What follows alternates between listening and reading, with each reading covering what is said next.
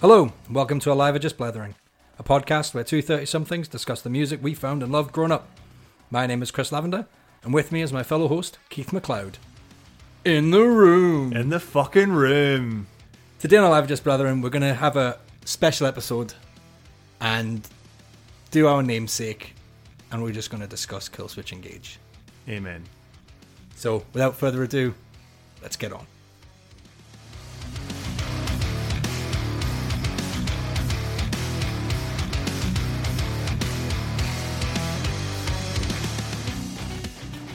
What the fuck is up, Lav? I'm down south, here we are. You are down south. Welcome to Yorkshire, mate.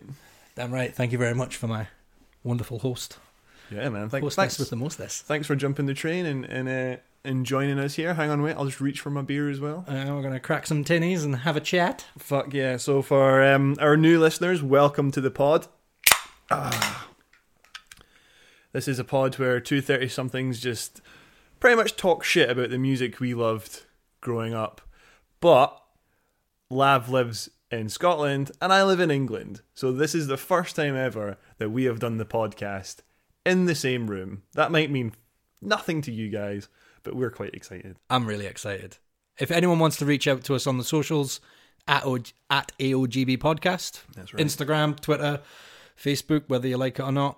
We're on YouTube as well, although don't expect any recent videos because I forgot to put them up recently.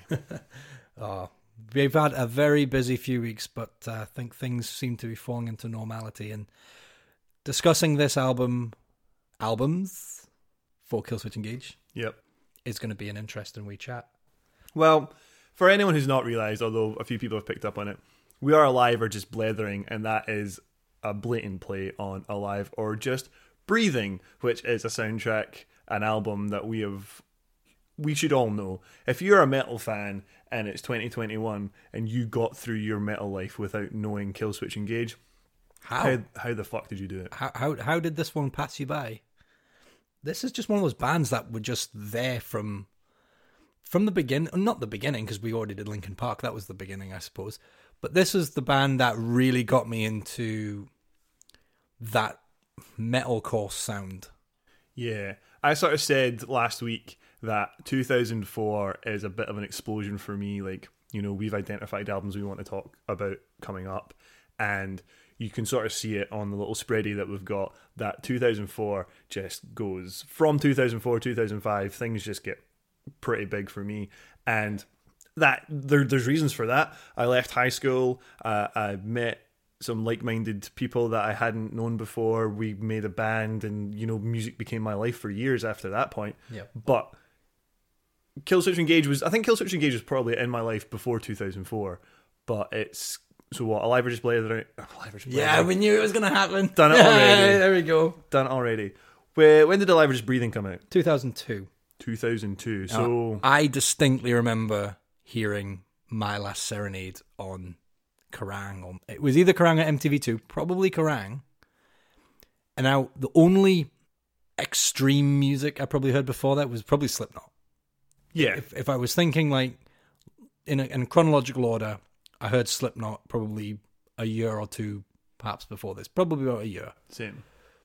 But this was the first time I'd heard something as tight and oh man, the double bass on My Last Serenade stuck with me. I remember going on a hill walk with my dad, like literally just after watching Kerrang, and just having that. Were you just full of angst? Just that double bass cannot get out past it. And we were listening to it last night, and man, it's got some groove.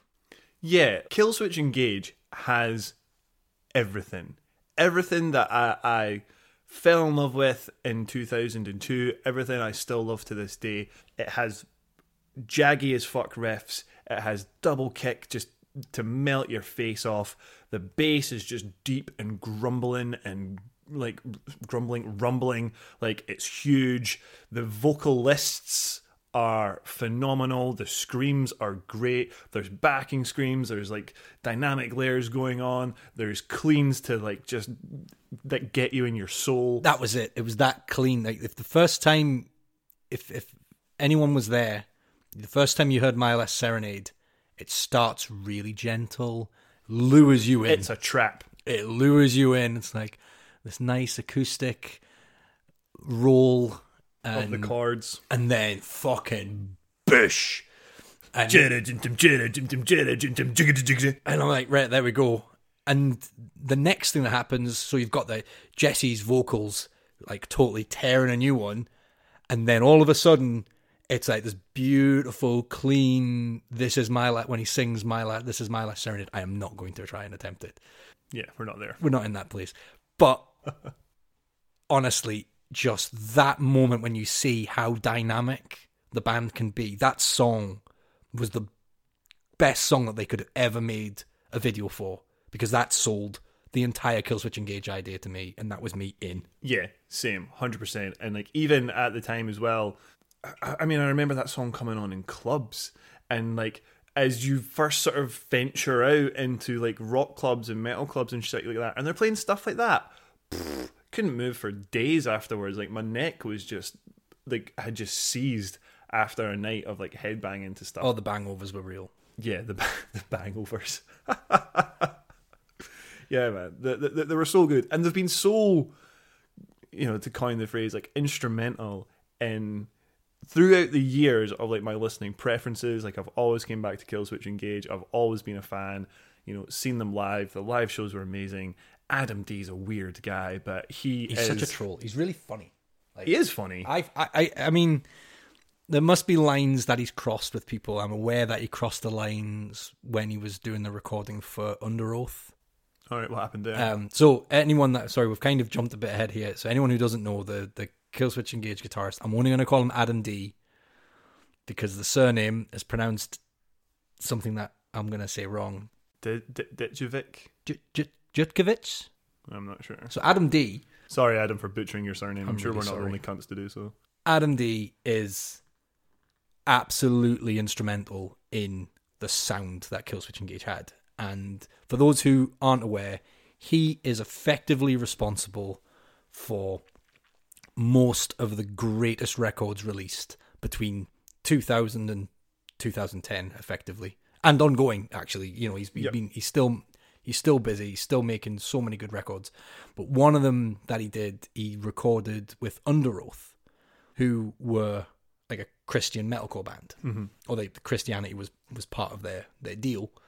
And apparently he was a bit trolly with them. Right. Which didn't really respect their faith. I don't know if he was disrespecting the faith, but he at least was making some kind of joke or being lighthearted about At the expense of the faith. At the expense of the faith, at the expense of the band. And it's I've heard it's on an Under Oath documentary on the making of, it's either on the making of Define the Great Line or Lost in the Sound of Separation. Mm-hmm. But he's clearly got his lines, but when you watch him perform on stage, he's wearing a cape. He's usually got fangs in, and he's got like knee pads on, or he dresses like he's about to do a fucking aerobics video. I'm pretty sure he likes to joke about buttholes and stuff all the time. Yeah, the guy's a living South Park episode. He is literally just like ready to party, and he brought a lot of sort of fun to metal, which metal takes itself really seriously. It can do. It very, very much can do. And Adam didn't do that. He saw that, he recognized that it's a bit, you know, what's wrong with having a bit of fun, having a laugh, making some dick jokes and fart jokes while you're on stage? Do it, you know? Yeah. And totally, it comes off really well. He's a total presence, and like watching interviews with him, he's just a funny guy. Yeah, like, I mean, we tried to watch a more recent YouTube video interview of him last night, and it was fucking painful.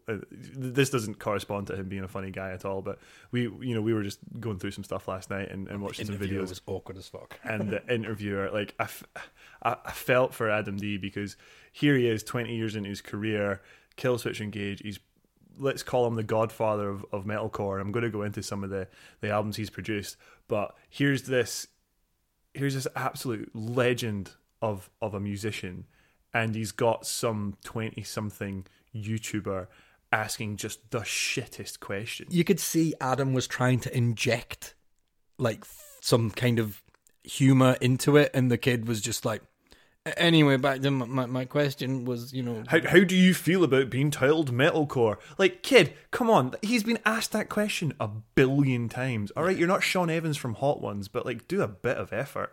yeah. Says the guy that's done no effort. I mean, so yeah, Adam D. There we go.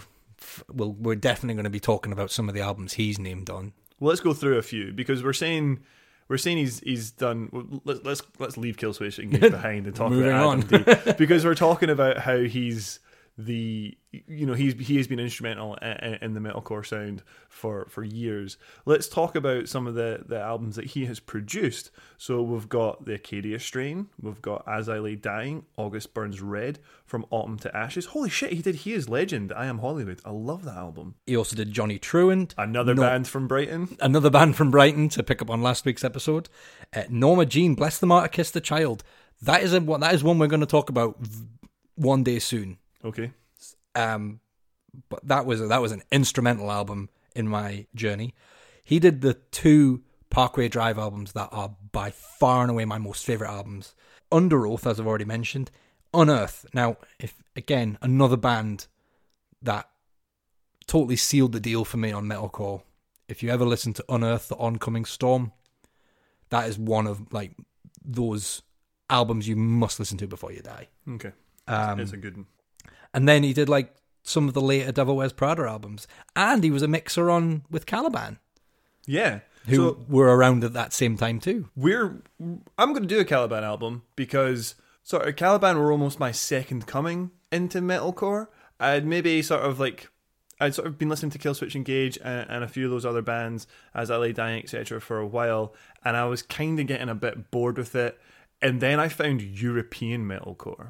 Heaven Shall Burn, Caliban, In Flames, and Caliban. Now, there's anyone listening might think, what the fuck is European metalcore? There is a distinct difference between American metalcore and European metalcore. If anything, I'd maybe argue Killswitch are possibly the bridge. Killswitch are American metalcore, but they're the better example of American metalcore. They get described as the new wave of American heavy metal, right? And I can agree with that because it was before. Metalcore's a funny term to coin because I think metalcore today sounds very different to the metalcore that we had 20 years ago. Well, what is metalcore today? See, metalcore today, I would put bands probably like Devil Wears Prada.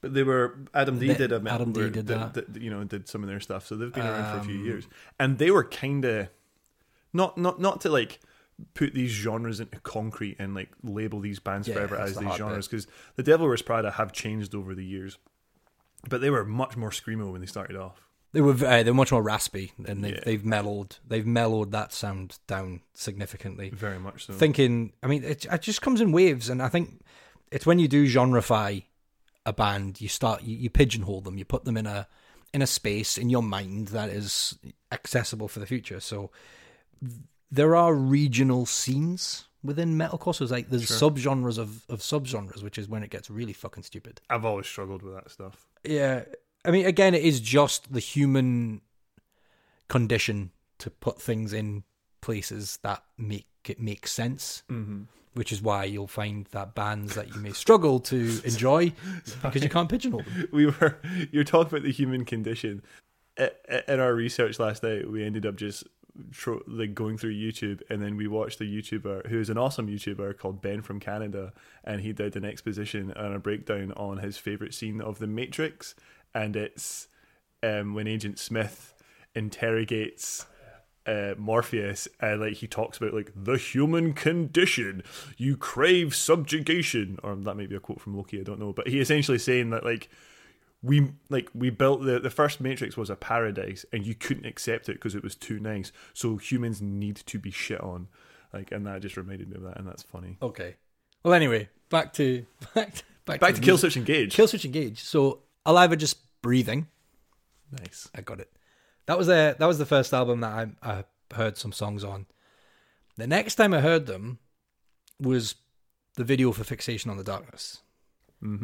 Which did not have Jesse. Did not. Very confusing to begin with. Very much so, because Jesse went from being a tall, white dude with a chin strap beard. With an absolutely amazing poker straight, right angle chin strap into a goatee. Like, strong look, man. Strong metalcore look to begin with. But suddenly he turned into a Absolute henge black guy. buff black guy. How do you do that? What was that? Was that maybe just the camera angle? No, they got a different vocalist, and it was confusing at first, but I think I dealt with it, and from what I've read, I understand Jesse had left the band. Yep. Because of his mental health, and the band kind of took it in their stride, and they found Howard, and that was when Howard Jones joined. So he joined pretty much right after Alive Just Breathing got released. Like the launch board, like he was. Killswitch were on an astronomical rise. This could have ended them. Like, Jesse leaving could have ended them, but they, and I don't know the backstory, but they landed Howard Jones, who there's forever been the conversation of who's better, Jesse or Howard. And we both agree. The conversations are relevant. Totally relevant. They're two different. They're two very, very talented singers, incredible vocalists, and I think when you move on to the next album, The End of Heartache, the band changed the way they wrote songs to suit. They had a way of writing songs with Howard to suit Howard's vocals, and they had a way of writing songs with Jesse to suit Jesse's voice. Yep. And that is where I think, so if anyone goes on Spotify, there's a version of Alive or Just Breathing, I think let's call it the Top Shelf Records edition, and it's got Fixation on the Darkness with Howard Jones singing. Yep. And I don't like that version of the song. It's not great. It's not good. It's Fixation on the Darkness. Like, the riffs are there. Everything about that song is the same. But the vocals, being Jesse or Howard, just, no offense to Howard, because he's done 2 to 3 great albums with Killswitch later on. But you're right. It was never Howard's song. It was Jesse's song. So it wasn't until the follow-up to Alive or Just Breathing, The End of Heartache, came out when Howard really flexed. And boy, did he flex. Fucking Rose of Sharon. If you didn't get into Killswitch Engage by My Last Serenade, like we did, you got into it because of Rose of Sharon. Yep. That is a jam, that song. And it has everything. It has jaggy riffs, it has the vocals, it has it's just, they have been the complete package for so long. I think I noticed it if we're kind of getting ahead of myself, I noticed it on Alive Just Breathing, is the melding of sound. So you mentioned that European sound. So if we sort of trace the lineage of European metal, it's got a lot of roots in, could go all the way back to like the Norwegian death metal scene, which introduced that sort of trill picking fast. And then we have the Gothenburg metal scene later on, which is where you get your In Flames from. And then a lot of bands took that sound at the gates. At the Gates really made that sound. If we were going to trace Killswitch Engage's like biggest influence, has to be At the Gates. Like, they introduced that whole like alternate picking sort of sound that Killswitch nailed. And I think that's, whenever you look at something, the person that did it first isn't necessarily the person that did it best. True. So did Apple invent the MP3 player? No. Did they make the most successful MP3 player? Fuck yeah. Absolutely.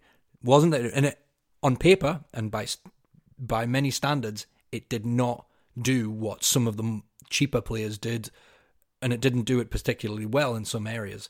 But the point is that they refined it and they made it usable. Apply that to metal in the same way. So yeah, Killswitch, they took the formula that At the Gates were doing really well with and perfected it. And that's where Adam and his production skills, him and, was it Mike, the other guitarist? Joel's the other guitarist. Joel's the other guitarist, Mike's the bass player. Mike's the bass player. So yeah, they took that sound and they made it their own, but they also had just implemented on previous work. So yeah, that was that European-esque sound, and where you saying that they're the bridge, I absolutely get where you're coming from. Yeah. With that. Yeah, I mean, I'm not crediting Killswitch Engage with creating the metalcore sound. I think it's fair to say, I think it's fair to credit them for helping to advance and perfect the metalcore Well, sound. they pushed it forward. Yeah, especially for those 10 years, that those noughties, that it's weird to say, but it's funny. I think the time that Killswitch were maybe most influential was the time Howard was in the band. But people are so romantic over Jesse, and obviously Jesse has came back to the fold, and there's no animosity. Jesse and Howard are total chums. But why does Jesse hold so much weight and credit? Because he was on Alive or Just Breathing. I think a lot of people hold Alive or Just Breathing in that like sort of god tier album. And, sure. And I've so this for this podcast, for this recording, I have gone back and listened to. I think we might have said on the previous recording we were going to do from the previous album, the self-titled Killswitch Engage, Alive or Just Breathing, End of Heartache, and As Daylight Dies. Yeah. We ended up dropping the self-titled because effectively that album got re-recorded into Alive or Just Breathing. Essentially. The order changed. There might be one or two extra songs, but it's effectively just demos of Alive or Just Breathing. So I don't think it would be fair to compare. Mm-hmm. So I thought, you know what? The two that really stand out for me, Alive or Just Breathing and End of Heartache. And I do remember listening to As Daylight Dies and going back over them this time round.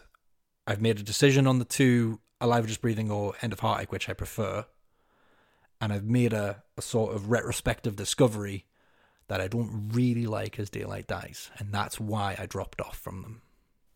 Right. Okay. And take us through that. Why? So retrospectively, you've found out. Do you know what? Maybe Daylight Dies. Not their greatest work. Not their best stuff. Yeah, it's fine. It's still a well produced, well made, well rounded album, but compared to the previous two, I felt that it was a bit of a drop off, and I can probably say it was down to the mixing. I feel that. All right. I feel like As Daylight Dies has been mixed in a way that it just feels a bit flat. Like they've given too much to the vocals and they've toned the guitars down a bit. You said it was a lot of Howard. It's very Howard based, and that's not a dig at Howard by any stretch, but it feels like the guitars and drums have taken a back seat in the mix.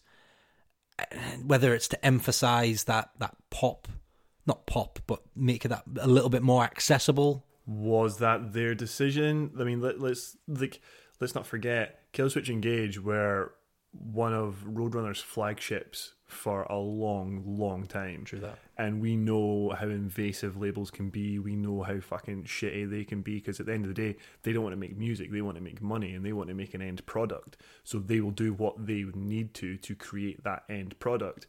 So, I mean, holy shit, you've just mentioned Roadrunner. We've been talking about how influential Killswitch Engage are. I mean, if it wasn't for Killswitch Engage, I wouldn't know who Roadrunner Records were.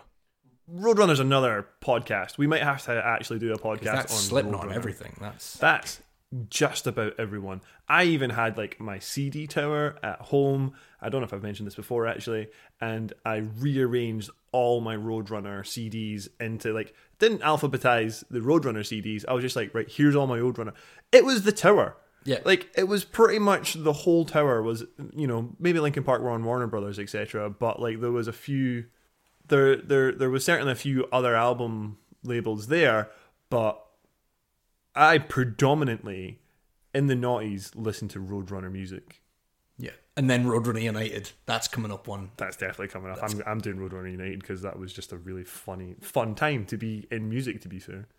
So anyway, I was talking about As Daylight Dies not being as fondly remembered as I hoped. But I feel like with End of Heartache, the band really hit their stride. Well, it's sort of credited online as their breakthrough.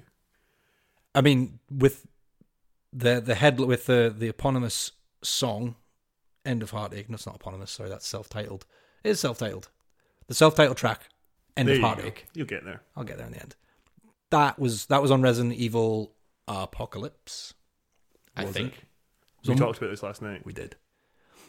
Anyway, we reminded ourselves that the mix for End of Heartache that was put on the video was different to the mix that was on the album. They softened the vocals, didn't they? Again, made it a little bit more radio friendly, a little bit more palatable to the average consumer.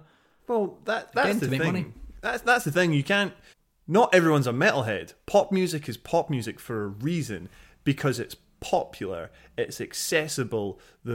Everything about it is accessible. The music, whether you call it music or not, the melodies, the vocals, the hooks, the lyrical content, everything about it is there so that it is popular, so that it is accessible, and you can play that on a radio, and anyone from your 3-year-old to your gran can enjoy it. Metal isn't popular music. From everything It's been popular. It's been the headline, but it's never been pop. It's never been pop. You could say what happened in the 80s was pop, when you had your... Probably its biggest guitar music at the time, probably its biggest format, but you still had you still had pop music in the 80s. Yeah, there was still other music that was doing really well. So like screaming vocals and heavy guitars and aggressive drums and all this, isn't palatable to everyone. So, and we discovered it with Slipknot as well, with the Slipknot Resident Evil soundtrack. They softened those vocals as well, didn't they? And they cut a whole fucking verse. A verse or a bridge or something. Yeah, I was like, I've never noticed that. I was been cheated all my life watching the Kerrangs and MTV2s ripping me off, not giving me the full fucking song. If you're just realising now that you were cheated watching Kerrang, then I've got some stuff to tell you. Nah. Cool with that. But yeah, so I mean, I do remember As Daylight Dies fondly. Like it's got My Curse on it, which is that was the big song off it. That was on Guitar Hero. That was played on the radio and stuff. That was the lead song, but I don't think that's the best song on it, because you've got Arms of Sorrow and you've got Reject Yourself. Now, one of my fondest memories of Reject Yourself is almost every anime music video I ever watched. Oh, we talked about this. Yeah, the anime motion videos or whatever. AMVs. So, for anyone who's not aware, like these are just like, before. Are they still on YouTube? Or they've been removed? I was about to say, I think this is kind of before YouTube. They were very well shared on MySpace at the time. Yeah, they were on YouTube, but like before YouTube was a thing, before YouTube was a platform. Before it was owned by Google. You used to be able to basically listen to songs on YouTube that people had uploaded. And I don't know if people thought it was like some way of getting around the copyright. Yeah. Because it wasn't the same YouTube like today where copyright strikes and stuff, but they still had some sort of obligation to it. So people would create music videos from like Dragon Ball Z fights. Yep. Dragon Ball Z fights or Yu-Gi-Oh! Advent Children. Advent Children was one, yeah. I just so fondly remember like the Cloud and Sephiroth fight to the soundtrack of Reject Yourself that I'm like, I can't, I ate that shit for breakfast. I was just like, oh my god, like this is amazing. Actually, this is too niche. No one's going to give a fuck about this. But the English version of A Trunk Story from Dragon Ball Z was the soundtrack to that was a Dream Theater album, an entire Dream Theater album. So for anyone who's familiar with Dragon Ball Z, and I fucking love Dragon Ball Z, you can, the Trunk Story and Bardock and whatever, and they took an entire Dream Theater album for the English dub and just put it as the soundtrack. I mean, it's something that we do share our love for Dragon Ball Z. But I never watched the animated one. I only read the comics. Oh, did you? Yeah. So I was able to go through what was probably like about 200 episodes of Dragon Ball Z in like one book. Yeah. Because like the fights would just get stretched out so much. Oh god! If you ever want an exercise in filler, just watch the Cell Saga. Not the Cell Saga, the Frieza Saga. That goes on for. I mean, in the books, that one goes on for quite some time as well. Yeah, but on the TV show, they were like the narrator would literally say, "Namek is going to explode in 5 minutes." 4 20-minute episodes later, Namek is going to explode in 3 minutes. You were just like, But for some reason, as a 15-year-old kid, I was just like, oh my god, Namek's about to explode. I'm going to find out in 2 months. Like, it was unnecessary. Excellent. So yeah, the animated music videos, someone needs to bring those back in some way. Please. I just wish the people that made them, because clearly a lot of effort went into making them. They weren't made in 5 fucking minutes. Yeah, they were edited to the music and stuff like that. And I just remember Killswitch Engage, specifically Reject Yourself, but other songs as well. Tell you the one I'll never forget. There was a Goo Goo Dolls Iris one. Oh no! Oh yeah, man. Because it was all, and it was again because it was all like the scenes where there's people like catching each other, and it's all like slow and soppy, and yeah, it was brilliant. That was a time to be alive. Those who enjoyed an animated music video to anime, you lived the dream. Well, you know, be pleased for that. I mean, I remember like, because I was still on dial-up modems at the time, like having to leave. I'm sorry, Mum and Dad, but I left the computer on all night to download like a 350 320p file, like the Dragon Ball Z like movies and stuff like that. Because DivX. Well, Cartoon Network didn't have the movies, did they? They just had the TV show. So like you had to go online and leave the computer on for like 9 hours to download 300 meg. Ah, the good old days. Those were the good old days. Anyway, Killswitch Engage. Mm-hmm. Where are we at to? So yeah, so after As Daylight Dies, that was my drop-off. It was in all honesty, it was kind of where I sort of left them for a while as well, because the next album was a self-titled release again. Mm-hmm. Killswitch Engage is the one with like the leopard on the front. And I remember it quite vividly, actually, where I think it was the single Save Me came out, and I was like, that's shit. Oh. That's flat, that's plain, that's boring. Maybe I'm done with Killswitch now. I found other bands. Yeah. And those other bands were produced by Adam D. Yeah, like your Calibans or your... Parkway Drive was the one that Parkway Drive surprises me the most. So at the same time that Killswitch Engage are making the album that I gave up on, As Daylight Dies, which because it was maybe a little too safe or whatever we've discussed so far, you've then got Adam D with his masterful production creating Parkway Drive sound for those 2 albums, Killing with a Smile and Horizons. Those 2 albums are phenomenal. They are faultless. I think I'm only really familiar with the second one. Horizons. Yes. Again, you can't go wrong with either or. True. Superb albums. If you've never heard them, please go and listen to them. Parkway Drive have come into their own thing. It was after that they didn't use Adam as a producer anymore, and I stopped listening to Parkway Drive. Funnily enough, same. I did not keep up with those Horizons and Deep Blue. Deep Blue was the first one without Adam. They're the only 2 I listened to. And I disliked Deep Blue, so... But then, by this point, by the time Deep Blue came out, my tastes had moved into other bands like The Ghost Inside and maybe even heavier bands. I think there was a band... what were they called?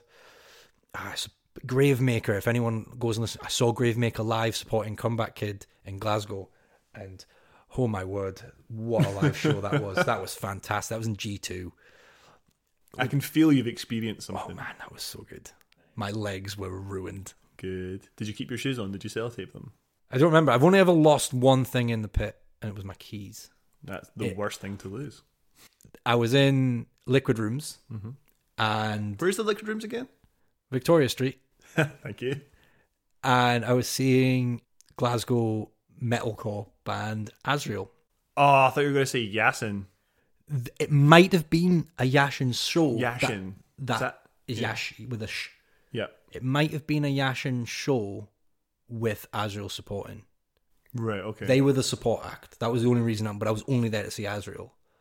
And I think my hand went behind my back and my keys were on like a lanyard and caught the lanyard, and then they just went up. Bye. Someone on the balcony of the Liquid Rooms caught them. Did you watch this happen? No. I felt them go, and then I looked around, and there was someone holding them over the pit, like Wow. over like the bottom. If anyone's been to Liquid Dreams, like a small box Yep. with a balcony, you're just hanging it over with my keys.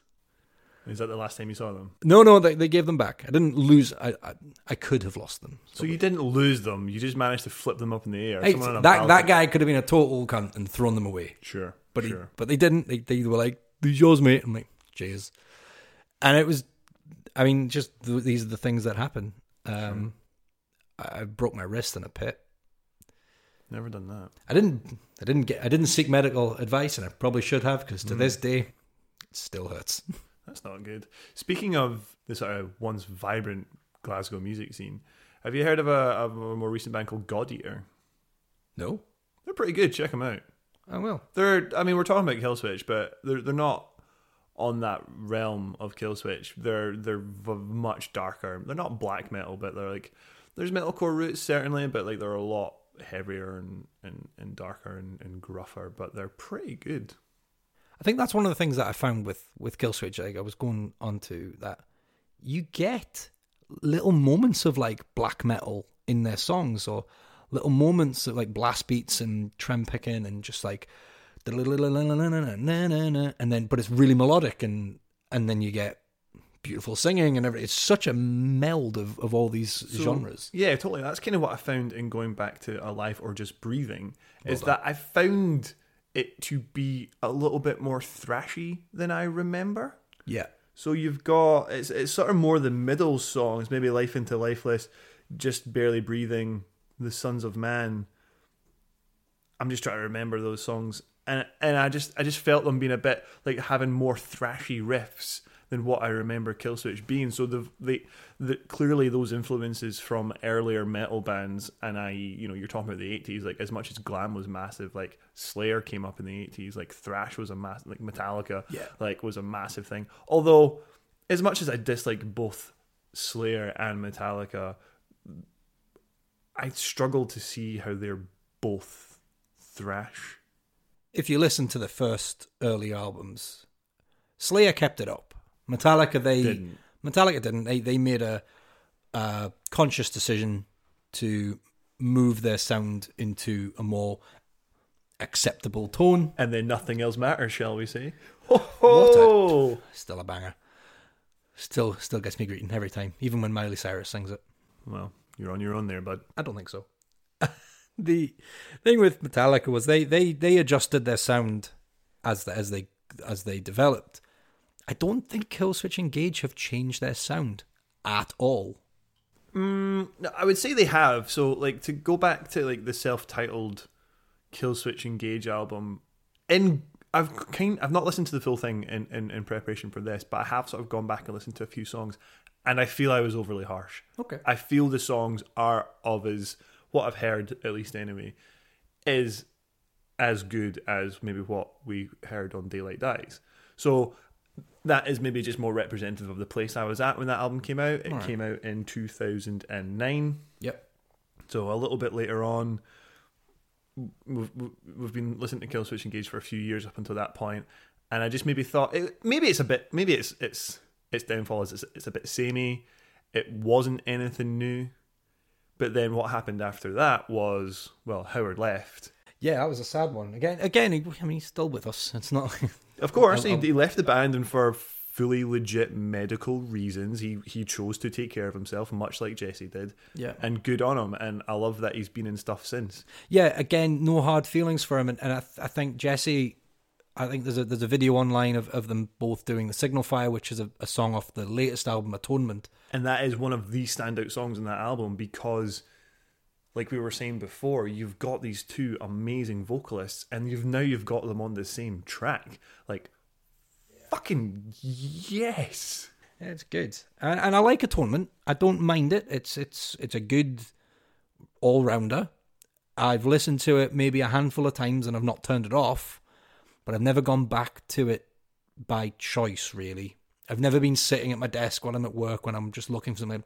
I fancy listening to Atonement. I will pick Alive or Just Breathing, End of Heartache over it, and that just goes to show how, whether it's the power of nostalgia that keeps me going back to it. But Atonement's great, but it's just Killswitch. It's probably the most damning thing I could say about it is it's just Killswitch. Which is ironic because we're praising them for earlier albums for being Killswitch, and now you're saying, no, it's not. It's not the best because it's just kind of them again. I was excited when Jesse came back. Like, I was super pumped when Jesse came back because in listening to Killswitch Engage, I was always sort of a secret fan of Jesse, is maybe a weird way to put it. But he had another band come out, like The Empire Shall Fall, or This Empire Shall Fall. Oh, yeah. And really liked that album. Haven't listened to it in years, but I remember liking it at the time, and maybe more so liking it because it was Jesse. But then he also did, with Adam D, Times of Grace. Now, I've only heard Times of Grace's album that they released this year. Right. Which... So you've not heard Hymn of a Broken Man? Probably not. I've only heard whatever's off the new album only. Right. Which, the first time you shared it with me, I rage quit. Because I thought it was like, you've sent the wrong link. This isn't... I didn't know who Times of Grace were at all. And you sent me a link to a song. And you're like, oh my God, Times of Grace. I'm like, all right. And this is the new stuff. This is the new stuff. And I played it and I was like, this isn't for me. This is something some people that are close to me would like. Mm-hmm. And it was very well done, but it was like not to my sound. I've gone back since and listened to it, the whole album, and I understand now. But as a standalone song that they put out first off the latest album, I'm gonna find the name of it because I feel bad just calling it the latest album all the time. Songs of Loss and Separation. Mm-hmm. So the first track they released from that was The Burden of Belief. Mm-hmm. And it's Jesse singing. Mm-hmm. Singing very much in a style of, I don't know, like Rob Thomas, I want to say. Like that Jesus. Matchbox 20 Yarling, Right, Scott Stapp style. Sort of, Ah. yeah, there's something in it which is like, oh, nah, off. And it's just one of those songs. But as an album, totally fine, totally acceptable, and one that I will possibly listen to by choice again. Admittedly, I haven't listened to the new album much. I have listened to the new album, Okay. but I'm not familiar with it yet. What I am familiar with is Hymn of a Broken Man, because it is fucking wonderful. Like, it is, to me at the time as well, I think, let's double check. I think that song title is pretty important to the creation of Times of Grace from what I've read. So if anyone's not aware, Times of Grace was basically Adam D's pet project. He wrote, Times of Grace is Adam D required back surgery. So, Like he was broken. The man was broken. Hymn of a Broken Man. Holy shit! I just got it! You didn't see that? Fucking light bulb moment there. Wow. So yeah, he essentially wrote the album. Killswitch, they got a touring guitarist. They went on tour and they continued doing the Killswitch thing. Adam D's laid up in a hospital I can't imagine bed. seeing Killswitch Engage without Adam D. I know, that'd have been weird. I'd want the money back. But he's set up in a hospital bed and he's in recovery. He's got fuck all to do. He writes an album and it's Hymn of a Broken Man. And I can't believe I've just got that. Now, the lyrics were written by Jesse. And that's one of the points that I did read, is that Adam reached out to Jesse Mm-hmm. and knew that Jesse was a better lyricist than he was. Right. And I think that takes a lot. I think that's one of the... Anyone who's... Collaboration is the key to the biggest success stories. I agree. I don't think there's very few unicorns out there that can do it all. True. And to admit that I'm not the best to write lyrics for this type of music is a really key moment. And I think so that's when he reached out to Jesse and Jesse became lyrics. So I think I'll be going off and listening to Hymn of a Broken Man Hymn of a Broken Man. after this. It came out on January 12th, 2011. It's 13 songs. It's 53 minutes and 3 seconds long. And if you ask me, it's 13 songs of absolute perfection. Wow. It's not Killswitch.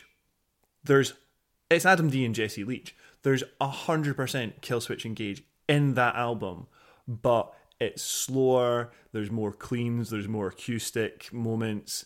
It's far more bluesy and reflective and what have you. Do you know what I mean? It's bluesy. not Bluesy is a good descriptor for the Times of Grace. more so on the new album. The A Hymn of a Broken Man. I find initial listenings, I was like, oh, him is heavier than the new album, which is fine. That is what it is.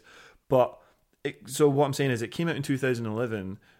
Killswitch Engage, the self-titled with Howard, came out in 2009, and I was disappointed by it. I was like, oh, this hasn't really kind of carried on what I was hoping for. And then Hymn of a Broken Man came out, and to me it was the Killswitch album that Killswitch should have been. Okay. Is a way I've sort of able to describe it. Now that's maybe quite disrespectful to Howard. That's maybe a bit shit. Like I'm not wanting Jesse to replace Howard at any point. Fucking love Howard Jones. He's a great vocalist. He's done some really good stuff since Killswitch Engage. We listened to Scion the Blade earlier, like vocally great. So it's just, I sort of fell off Killswitch Engage. From that album. Times of Grace came out. I still to this day sing along to Hymn of a Broken Man. And then 2013, Jesse's back. Yeah, and I still didn't get back into Killswitch until, because that was what, Disarm the Descent? I think so, yeah. And then they had another album after that, and then Atonement, which came out in 2019. I almost said last year. That's how much of a fuck up we've had since March 2020. It was 2019 that it came out. Totally.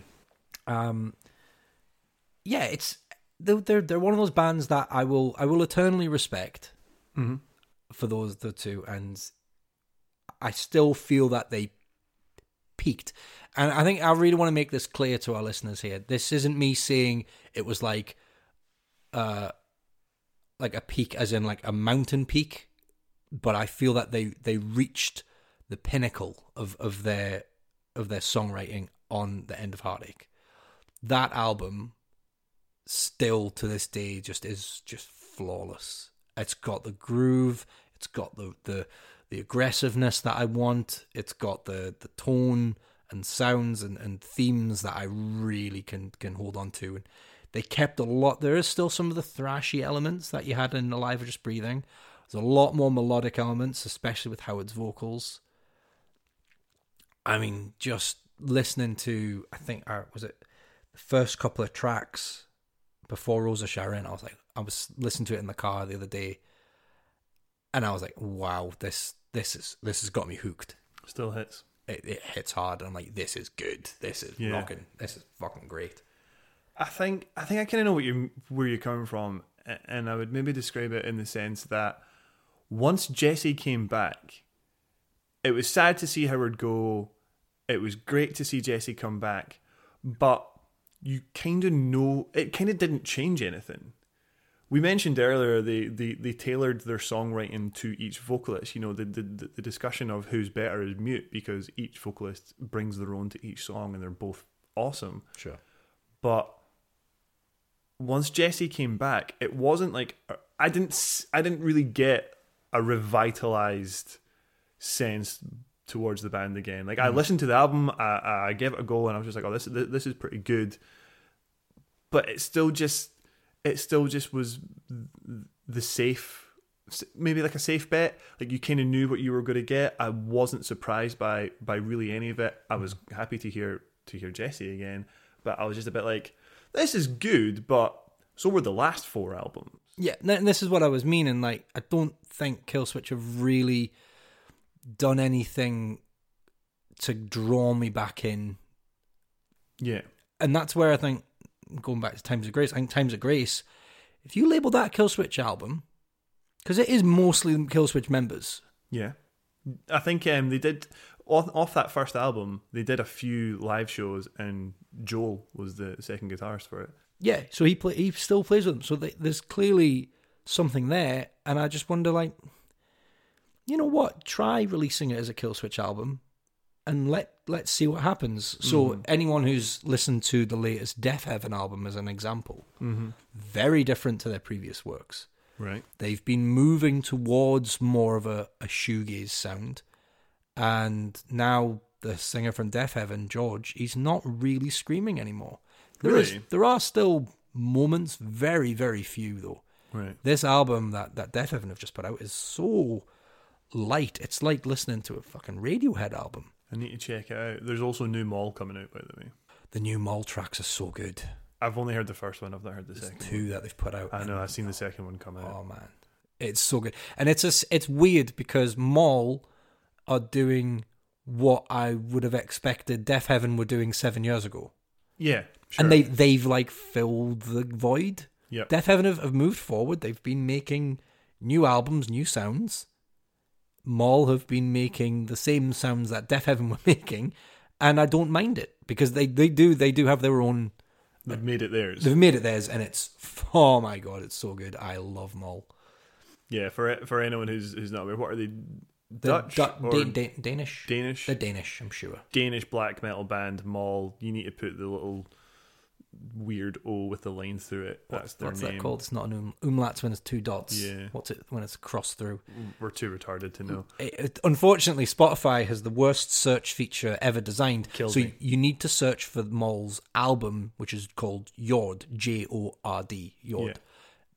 Find that, listen to it, enjoy it. It's brilliant, and they've got a new one coming out real soon. I'm pretty sure Mall is Danish for moth. Is it? I think so. I think I googled that. I think it's Danish for moth. Good fact for the day. There you go. But so on the Killswitch, back to Killswitch, on those albums, yeah, Disarm the Descent came out in 2013. I was like, this is cool, this is good, you know, but it's safe. Yeah. You're talking about how like you never really came back to Atonement or any of the other albums. I think I listened to Incarnate like twice. Wow. Incarnate, I was like, and we're still here. It's still safe. It's still sort of template Killswitch. You know, there's nothing new here. Still enjoying Jesse, but this doesn't really get me. However, when Atonement came out, I was far more. I don't know what changed, but I think the energy was up a bit. The energy in that album is really high. Yes, it's still got that template sound, like you say, but there's something about it which is good. There's something that they've changed or they've fine-tuned, whether it's in the production or the, like you said, whether Jesse's bringing something a bit more aggressive to it. It is called Atonement. It's almost as if they maybe know they were a bit lackluster on previous albums and they've tried to give it the beans here. Potentially. So yeah, I think that's a good album, and it's probably one, if anyone hasn't listened to Killswitch in some time and you know you've been looking to find a point to go back in, try it, Atonement, and see what you think. It certainly reminded me.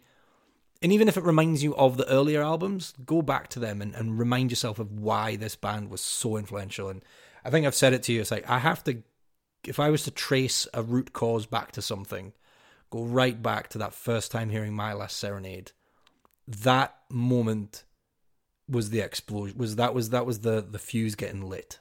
It still gives me chills. And then you follow that fuse, and then there was the explosion about maybe a year and a half later.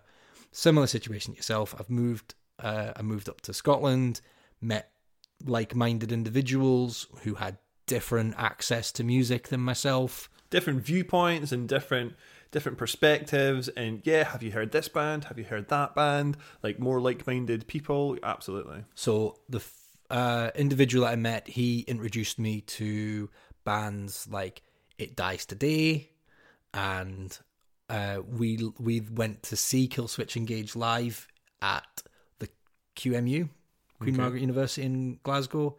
Killswitch Engage, All That Remains, 12 Tribes, and Johnny Truant. Now, of those, two of them, both Johnny Truant, they had an album produced by Adam D. All That Remains had an album produced by Adam D.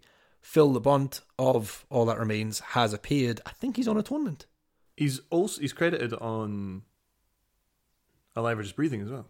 Yes, he is. So it's just like backing vocals. But clearly he was there and involved in the scene. Yeah. So how many times have you seen Killswitch? I've only seen them the once. Right, and that was QMU. QMU 2005 with Howard. I might have been there, but I have definitely seen them at Barrowlands. Officially, It was my first ever gig in Glasgow. Nice. I Why drove. officially? Because officially, it was the first ever gig I saw in Glasgow. All right, okay. Well, just when you say it like that, I kind of thought there might have been some circumstances as that it wasn't technically. Your first, No. but- I mean, officially, that was the first time I'd ever been to Glasgow for a gig. I drove through, parked, got in, had no bother whatsoever. Yep. I think the next time I was in Glasgow might have been Trivium, Oh man, King Tut's. Trivium. There's another band. Again, I can attribute. I first heard that Trivium were basically a Killswitch Engage cover band in Ascendancy. You had the harsh vocals, the light disagree. vocals. You had the alternate picking, that metalcore sound. Man, you go back to Ascendancy and you tell me that doesn't sound like Killswitch Engage. Well, we're gonna go back to Ascendancy because I fucking loved that album, but I don't think at the time I would have compared them so directly to Killswitch. At the time, I don't think I would either, but in retrospect, in hindsight, which is 2020,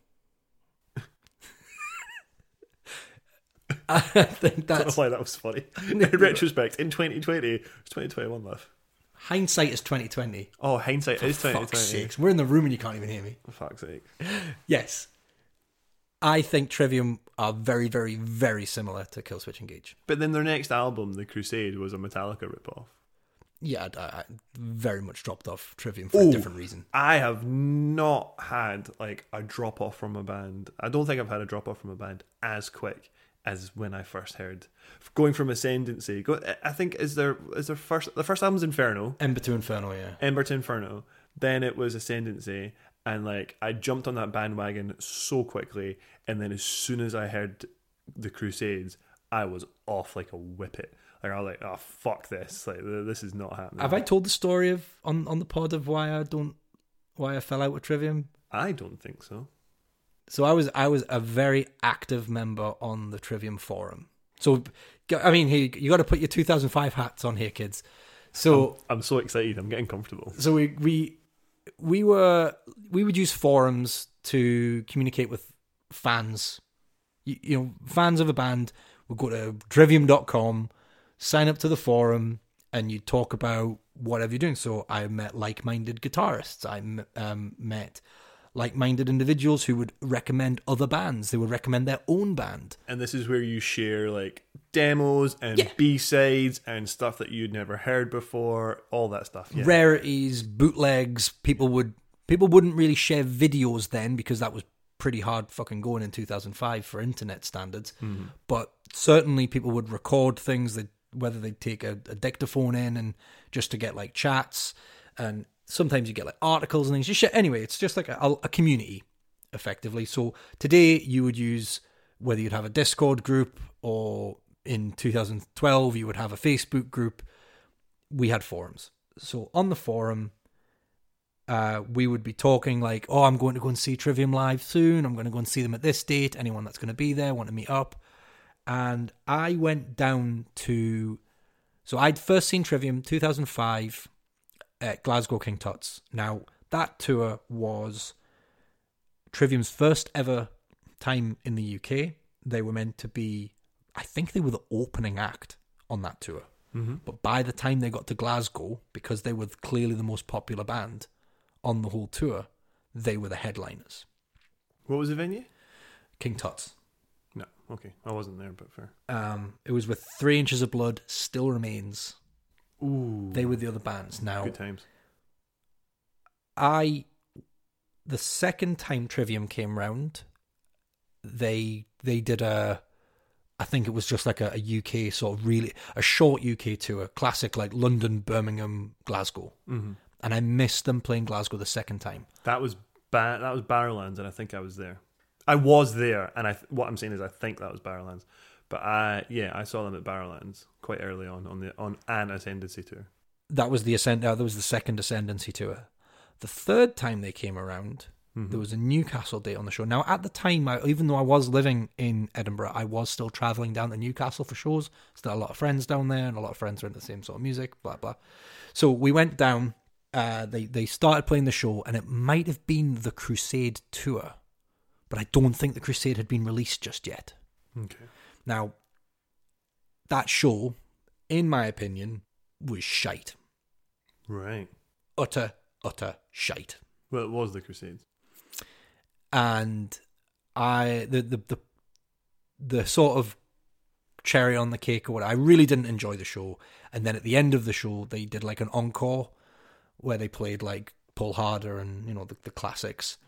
And then the guitarist, so Heafy and I can't remember the name of the guitarist now. Yes. Oh, they played. Escaped me. They tried to play Master of Puppets. Okay. A song that I am very much a fan of. Mm-hmm. And they got about, what, a third of the way through, and then sort of just gave up and just stopped playing it. It was very much like a jam they started having at the end of this show. Right. And I was like, this is shit. I've paid money to see this, and I'm watching you guys just rehearse on stage. Yeah. And it was very, very off-putting. So anyway, going back to the forum, I then went on the forum later that evening or the next day and expressed my dissatisfaction for the show. And there were a few voices that were also unhappy in general with the Crusades tour. Mm-hmm. The bassist, I don't know if it's the bassist at the time or if he's the bassist still, Pablo. Yeah, I think he's still in. He chimed in. Oh, he came onto the forum and spoke to you? Yeah. Oh my God. Came onto the forum. It's escalated. He wasn't speaking to me directly. He was speaking to the people who'd been posting in this thread about the Crusades tour. And he was extremely defensive. Right. And I'd love to be able to find the exact words that he says, but the words that I remember taking away from it were... I wonder if the time machine's still there. I wonder if I might have to do a look up on it. The words that I remember, though, were, fine, next time we won't come back with any lights and only bring half stacks. As if the reason I went to see Trivium was because they had full stack amps and a light show. Yeah, calm down, mate. Yeah, it was very much like, no, I go to see you for your musical talent and the songs that I enjoy. Yeah, you played the songs that I enjoy, but your musical talent was really off, whether you were drunk or exhausted, I don't know. You had a bad night, and I'm sorry I didn't enjoy the show. Yeah, and you know, a simple like, yeah, we were exhausted, we just landed, we'd had a bad night, whatever. You know, you could have used any excuse, but to throw back that the reason I didn't like you because you only had a big light, you didn't have a big light show and half stacks on it. You are so disconnected. And by that point, I think Crusades came out and it was dog shit. And I was like, I'm done with this band. Drop them hard. Yeah, I mean, I will absolutely bring Ascendancy to the pod and we'll go over it because I love that album. But very similarly, I dropped off from the Crusades because it was a fucking Metallica clone and I hated it and it was awful and it was so bad. And I didn't come back to them until In Waves. I've heard the song. In Waves. So they had the Crusades in 2006. They had Shogun 2008. Never heard anything off of Shogun. Completely missed that entirely. And I just happened to pick up In Waves, and it was spectacular.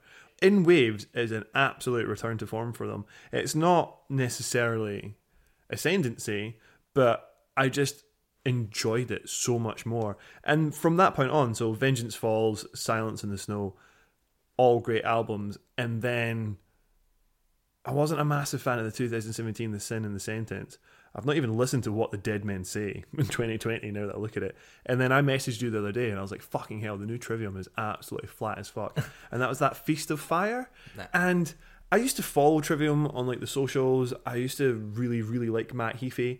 But see, since he became a Streamlord, I can't handle the guy anymore. From what I've read, he is making money hand over fist. Credit to him. He's got the talent and he's got the charisma. Totally. And he's going into streaming and he's making bank from it, and all credit to you, man. But I'm getting older, not younger. I don't give a fuck about streaming. Like, I do not watch streamers. I do not watch Twitch or anything. But at the same time, he's not trying to keep you happy. He wants new fans. Exactly. And the next time Trivium come round, it will be Matt Heafy and the Triviums.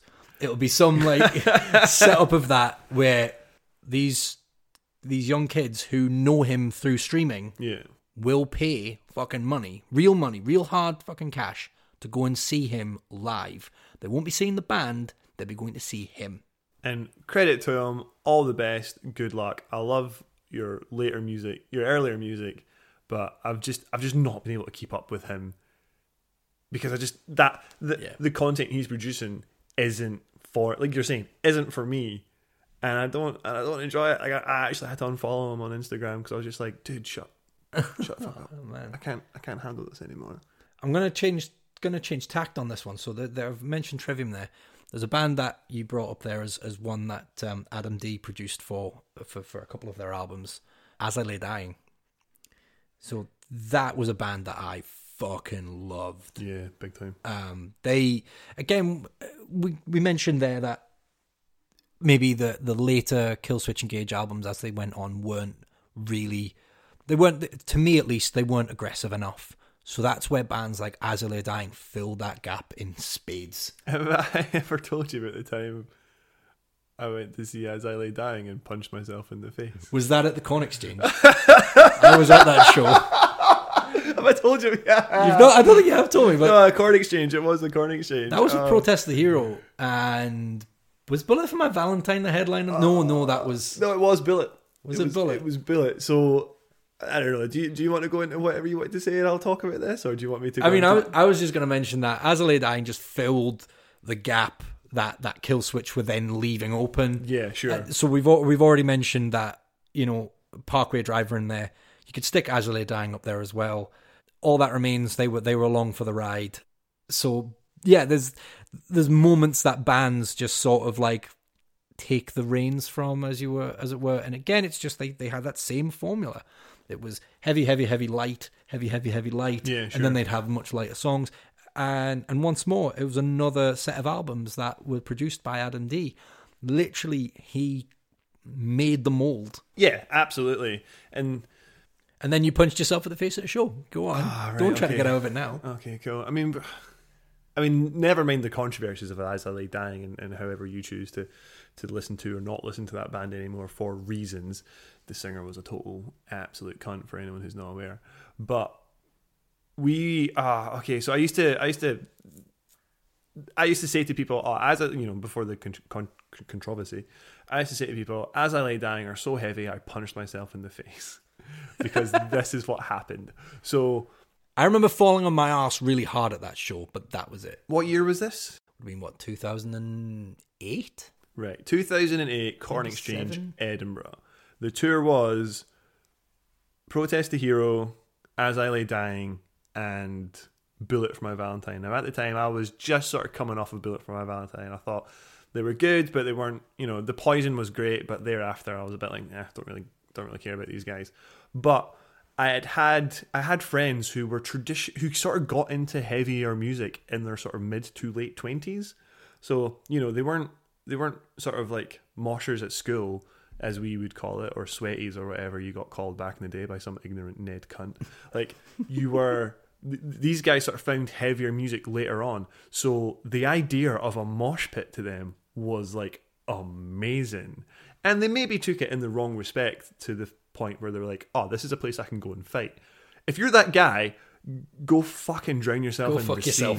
Like, a mosh pit is not there to fight someone. It's there to, like, express and, do what it is you need to do without inflicting harm on someone else specifically, right? At least that's my... It's not for fighting. It's just for having a wee dance about. It's an aggressive format of dancing. It's an aggressive form of dancing. It's like capoeira, but without any skill. Yeah, you're not actually supposed to land anything. Anyway, and I've got another story about Killswitch Engage with regards to that. So anyway, having been to metal shows before and mosh pits and stuff like that, I was kind of getting a bit old for it. I was never a massive mosher. I was never a jagger. For anyone out there who was a jagger in their former years. Hello. Hiya, you're right. How's it going? Good to see you. We were at the show. I can't believe it to this day, actually, but I probably found Protest the Hero about a year after this gig. So I never saw Protest the Hero at that show. I didn't know who they were. Wow. Yeah, total opportunity missed. Wow. I was there for As I Lay Dying and Bullet. So we're at the show, Corn Exchange, things are kicking off. Whoever the first band were, turns out they were Protest the Hero, have finished, they've gone. and As I Lay Dying kick off. Now I'm just holding back, like I'm on the edge of the pit. I'm not really getting involved. But all the guys I'm with were. Like, Right. they were just fucking loving it and bouncing off of each other and pushing into each other and like really embracing the mosh pit. And I'm like, fuck it. I'm going to show these guys how it's done. Me, Mr. Skinny, fucking lightweight, underweight, whatever, was like going to show these guys how it's done, which is hysterical. So I goes into the mosh pit and literally the first sort of fist I threw out hit what I can only describe as like a smaller Hulk. Like, this guy was A total like tank of a he was mini a tank. unit. Like, he was massive and bald, and his back was bigger than my entire body. And I threw a fist out into this guy's back, and it just pinged straight out, and my knuckle went straight into my eye socket. Like, I absolutely fucked Christ. it. Like, I threw one out, pinged my fist off of this guy's back, straight into the eye socket, and I was done. I just slowly walked away holding my head because it was really, really sore. So that was all during As I Lay Dying. The next time I saw As I Lay Dying, I think was... Do you remember was it HMV Picture House? Yeah. The Taste of Chaos tour came to Edinburgh 1 year, and that was As I Lay Dying, Horse the Band, and Atreyu. Horse the Band. Horse the Band were a fantastic band. Okay. They were It right just into that Nintendo core sort of sound that became a thing. I don't know why, but just the sort of name reminds me of like I Wrestled a Bear once, like those sort of guys. Now, I was going to do a quick search just to see when that show was, and I have just found out some incredibly interesting news. Live, coming at you. From 29th of August. But the Corn Exchange in Edinburgh is to be renamed. Huh. O2 Academy. No way. Way, man. Oh. Edinburgh's getting an O2. That's kind of cool, though. I'm down with that. Initially, is there any? Should I be wary of that? I mean, beer prices will go up, but It's gonna be. I don't know. The parking's terrible, but you know, oh, the parking is shit. good bus links. That's so funny. So, like, just after part of my wedding gift to me from my wife was a weekend in Edinburgh after we'd came back from our camper van honeymoon. So, Han, being from England and not particularly familiar with Edinburgh, booked us a show, and she thought it was like a city centre. It was Corn Exchange. I mean, Edinburgh is very compact. Look, as far as some cities go, you're right. It's fucking tiny. But she thought we could walk from dinner Bless. to the Corn Exchange, and I'm like, oh, you're cute. No, you're We're going gonna to need a get a taxi taxi. or a bus. Yeah, totally. So that was just a random side story about Corn Exchange. Yeah, I was To the one- Academy. That's cool. That's really good news. I hope it works. I really do. It's the right size to call it an O2 Academy, especially given that like Glasgow's missing probably a mid-sized venue at the moment with the O2 ABC like being basically gone.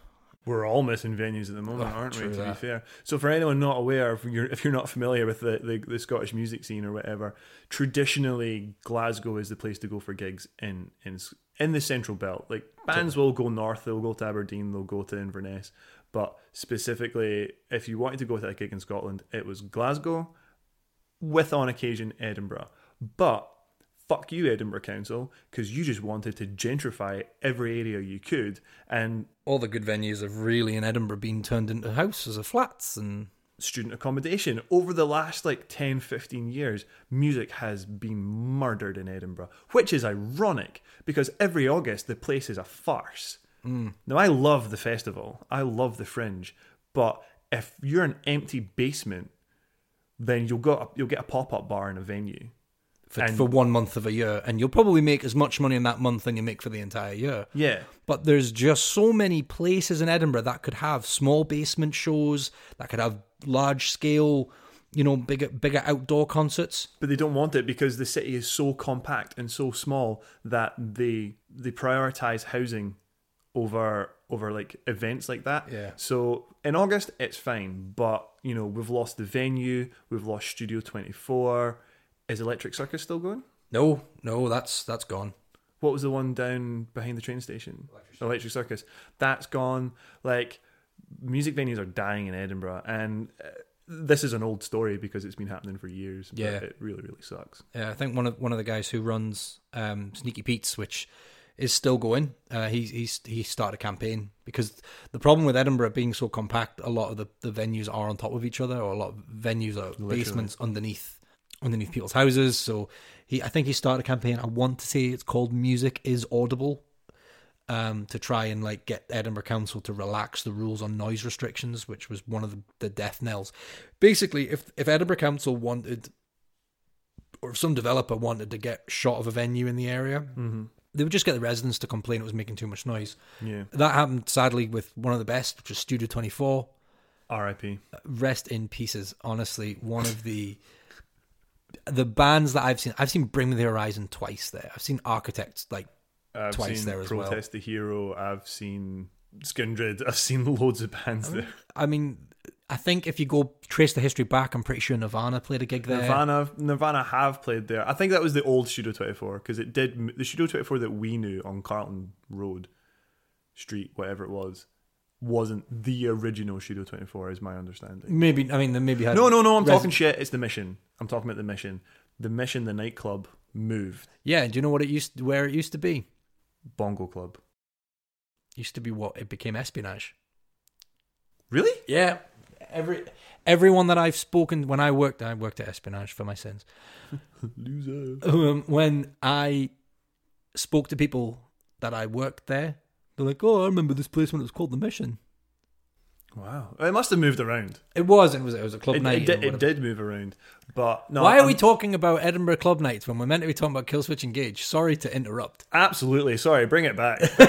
Before we do, I just wanted to say I was wrong. I think Studio 24, like the stage was the stage, and that was where Nirvana played. Yeah, probably. I confused myself with the nightclub, so apologies for all the Edinburgh hardcore who are probably getting their pitchforks out to murder me. Yeah, it's a good job you live far away now. Very far away.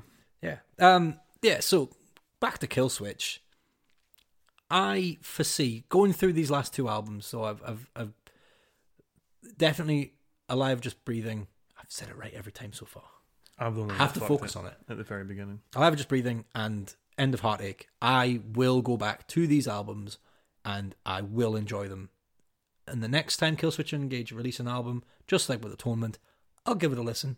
Yeah, I'll give it its chance. But it doesn't have to be just like End of Heartache. It can be different. If you want to make a different album, bash on. I'm not going to hate you for it. Took me a bit to get into Times of Grace, but I can accept it.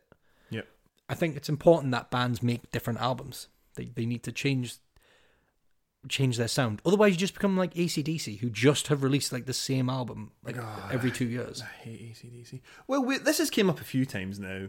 It came up with Ped when we were talking about Faf. It came up with Tony when we were talking about Queens of the Stone Age. Yeah, and my best example of it, or what the one I always keep on coming back to, is Incubus. And Incubus are a band that changed, but people have crucified them for their change. Yeah, you've got to do it right.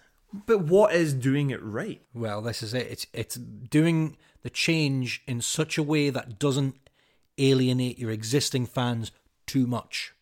And this is, and I mean, I've already mentioned the Death Heaven album. That's going to piss some folk off, right? Because it's quite a jump. But if you'd listen to their albums leading up to it, so if you listened to Ordinary Corrupt Human Love, this shouldn't come as too much of a surprise. Right. In fact, I prefer what they've done because I didn't really care for Ordinary Corrupt Human Love because I felt that the soft bits didn't really go well with the harsher bits. Yeah. But then this new album, because it's majority softer vocally, I can sort of accept it better, and it's like they've made a decision. Yeah. But if they had just gone from New Bermuda straight to this album, I would have probably been like, woofed, there's a departure.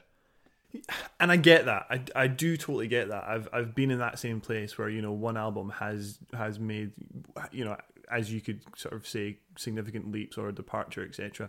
But like ultimately, in my opinion, that's that's the listener's problem. Like, if the band shouldn't have to cater to their fan base to, you know, do a positional album so they can actually make the album they want to make. Like, you either like the band and the music they produce, or you don't, and that's okay. You can like End of Heartache and As I Lay Dying and As Daylight Dies and not like Incarnate and Atonement.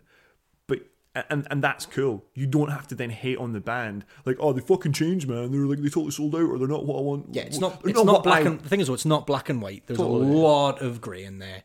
So there are albums that are better, there are albums that are worse, and there's going to be some that are totally mediocre. And that's where As Daylight Dies falls for me. It falls into the mediocre because it just doesn't do anything for me. I remembered it more fondly than it actually is, but I must say that, you know, I still feel like they hit the right stride with End of Heartache. They got the right groove. They worked well with the new vocalist, and I think they knocked it absolutely out of the park with that album and took everything that they'd learned from Alive or Just Breathing, which, you know, with a different vocalist, and then moved forward so positively and made, you know, an absolute classic album. I mean, I agree. End of Heartache is an amazing album. I don't quite share your thoughts on, you know, how fucking what the hell are we talking about? As Daylight Dies is perhaps lesser. It's a bit flat, whatever. Maybe I just didn't hear that. But then that's fine. You know, Tony said it the other week. Music is subjective. It's all down to your own thing. What I am sort of thankful for is Killswitch Engage introduced, and I can credit them to bringing so much like more energy and like oomph into the music. Like that's like a shit way to put it, but like, you know, we were saying about it before. Like when you first hear My Last Serenade, you get fucking chills. It was for me, coming out of like being a Linkin Park fanboy or whatever, like it was a whole new level of heavy. It wasn't Slipknot that. I think I've said it before, I didn't particularly enjoy Slipknot when they first came out. I didn't listen to the self-titled. I came onto Slipknot on Iowa. Mm-hmm. But Killswitch were a level of heavy where I was like, that is super heavy and super awesome, and I love it. Yeah. For me, they put me on a path that I was probably it just came at just the right time. I was looking for the next sort of leap in my musical sort of tastes, and they grabbed me and drew me in. Yeah. And then to then discover later on what they would then become, what their guitarist, and we haven't spoke about the artwork that Mike is so important for. Like that this band have done more for metal as a genre. I'll just use the word metal. I'm not going to say metalcore. They've done more for metal as a genre than I think any other band has in the last 20 years. So Mike D'Antonio is the bass player for Killswitch Engage, but he's also a graphic artist. Yep. So you're right. So let's hit on that. He's not just bass player for Killswitch Engage. He's done all their artwork, all their album artwork, their logo design, their branding, etc. That's all been him. He has his own graphic design company called Dark Icon. God, why did I struggle with that? Dark Icon. Well, there's a capital N at the end, which is weird. And he has also produced designs for and artwork for Shadows Fall, Unearth, All That Remains. You know, these are bands that we've been talking about. Yeah.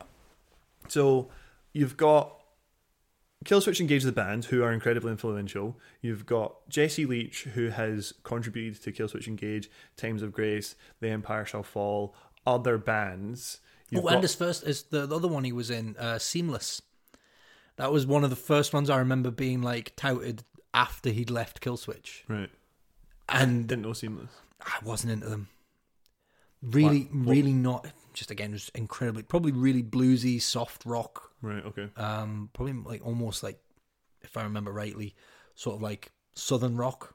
Okay. Type band. Just not what I wanted to listen to in 2005. I wanted Killswitch Engage. I wanted there it is. All, Trivium and All That Remains at that time. I was with Chimera. There's another band I've not said. Oh my god, yeah. Another Roadrunner sort of Yes. band. God, yeah. So you've got Mike who's done artwork, you've done Jesse who's contributed to bands, you've got Adam who has, like, as we've established, almost made the sound we're even talking about. Definitely. By producing other bands. You've then got Howard Jones who's came in. Howard Jones has also then gone on and contributed to more bands and albums and stuff like that. Where would we be? Recently? Shit, I've totally forgot. He recently has just, like, turned up in various bands being Howard Jones. Why not? Because clearly he's a really talented vocalist. Why wouldn't you? So I've got here, his first band was called The Blood Has Been Shed. Then he was in Killswitch. Then he's done Light the Torch, formerly Devil You Know. I've heard of some stuff from Light the Torch. Pretty good. Pretty good stuff from Light the Torch, although I'm not going to say on all of it's good because I haven't listened to it. Yeah, he was on an Every Time I Die song. Howard was? Yep. Shut up. Last Night in Town. He did Rest Inside the Flames with Crazy Fists. I'm gonna have to listen to it's the album Last Night in Town. He's on the song Punch Drunk Punk Rock Romance. The Dagger, his song on Roadrunner United, Yeah, is a jam. that was a banger. Like, I mean, he was obviously prime Killswitch at the time. Not that really means anything, 18 but like, Visions, he's a guest appearance on as well. Yeah. Fucking, I mean, there we go. So we've got we have to establish that it isn't just the band Killswitch Engage, but all the members who've been involved in it are just instrumental in their contribution to the genre, to the sound. Before we go, because I think we've been talking about Killswitch for a bloody long time now. We're doing well, yeah. But before we go, we have to talk about Holy Diver. What a jam!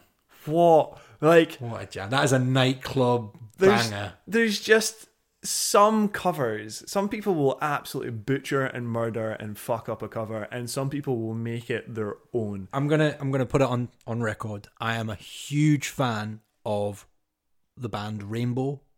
Okay. So that was Dio before he went on solo. Really? Yeah. I did not know Dio that. was original singer with Rainbow. Prior to Since You, if you know Rainbow for the song Since You've Been Gone, that was not Dio. That was then their next vocalist. I think that's what I was thinking. A fantastic fact about Rainbow is that I don't think any album shared the same lineup Right, okay. that Rainbow made. They changed lineup per album. Right, got you. Dio is the only, other than Richie Blackmore, because it was Richie Blackmore's Rainbow. Sometimes they were referred to as Blackmore's Rainbow, sometimes they're called Richie Blackmore's Rainbow, just Rainbow.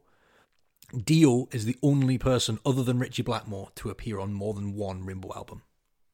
Okay. And he was on, I want to say 2, but it might be 3.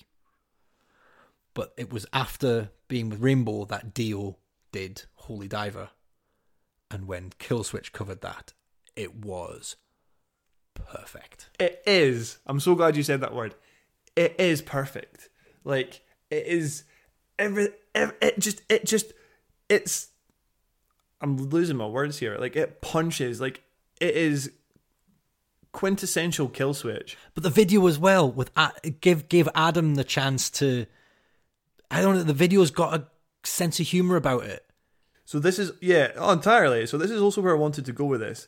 It was originally done for a Kerrang compilation covers album. Was it? Did you not know this? I thought it was on the special edition of As Daylight Dies.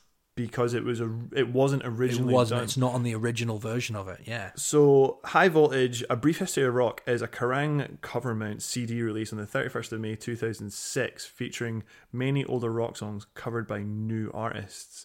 So, I remember this coming out. They did this after they did the Master of Puppets remaster. I have that CD. I downloaded that CD and I have it on my computer and it is fucking grim. It is. But this is amazing. So on this, you've got Fall Out Boy covering Start Today. You've got Aiden doing Die Die My Darling, whatever the fuck those guys. Avenged Sevenfold did Walk. Pantera, yeah. Yep. Killswitch did Holy Diver. Biffy Clyro did Buddy Holly. Okay. Fight Star did My Own Summer. Oh. Dillinger Escape Plan did Jesus Christ Pose, original song by Soundgarden. Oh, yeah. This is another song that sort of really stood out for me on this little compilation album, was Still Remains did Head Like a Hole Ooh. by Nine Inch Nails. Fucking equally a brilliant song. Like I'm not a Nine Inch Nails fan. I am a massive Still Remains fan. But that, and I mean, Bullet for My Valentine did Crazy Train, another really good version of it. Crazy Fist did Dig in the Grave, Faith No More. If you've not heard this, it's actually, and they put Atreyu, You Give Love a Bad Name, but I think I've heard that one before. I think that was done long before this album. They released that before. They still play that one live today. I don't blame them because it's a very good cover. Wow. But this is where Holy Diver came from, and it was for this album. It's so good. It is a great song, and it plays to all their strengths.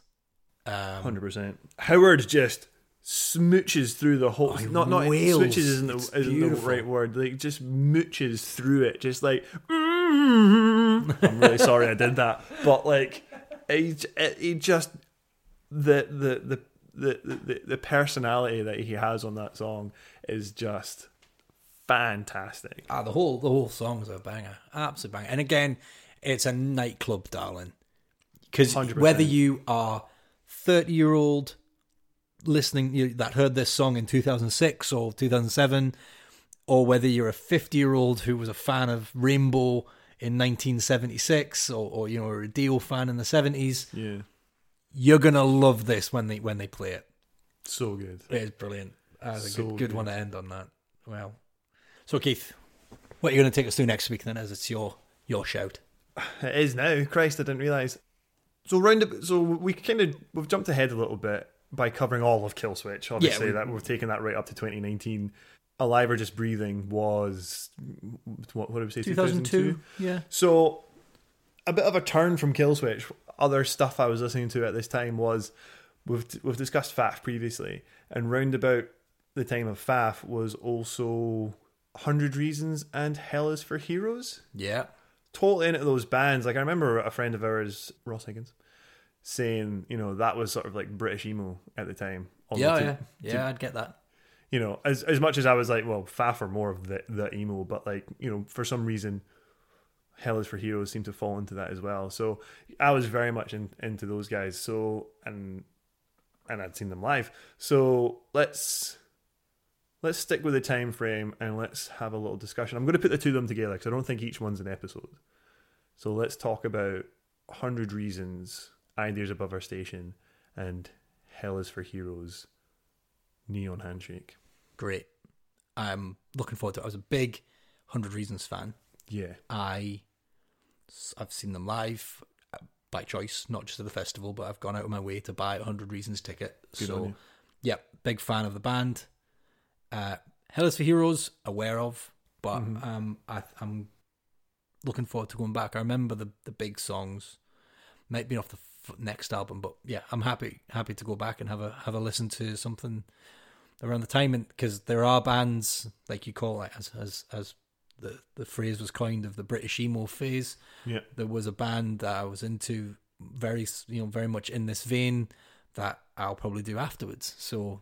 That's work to. I mean, fuck Killswitch Engage, but this is timed quite nicely. Yeah, I think this is good. This was a good episode to do for this, to get this sort of discussion out of it. I've had a lot of fun going over the what worked for this band and where we stand with them today. And obviously, we've just named our fucking podcast after one of their albums, so clearly a lot of respect for this band. I mean, we also just found it really funny, but like loads of respect for the band.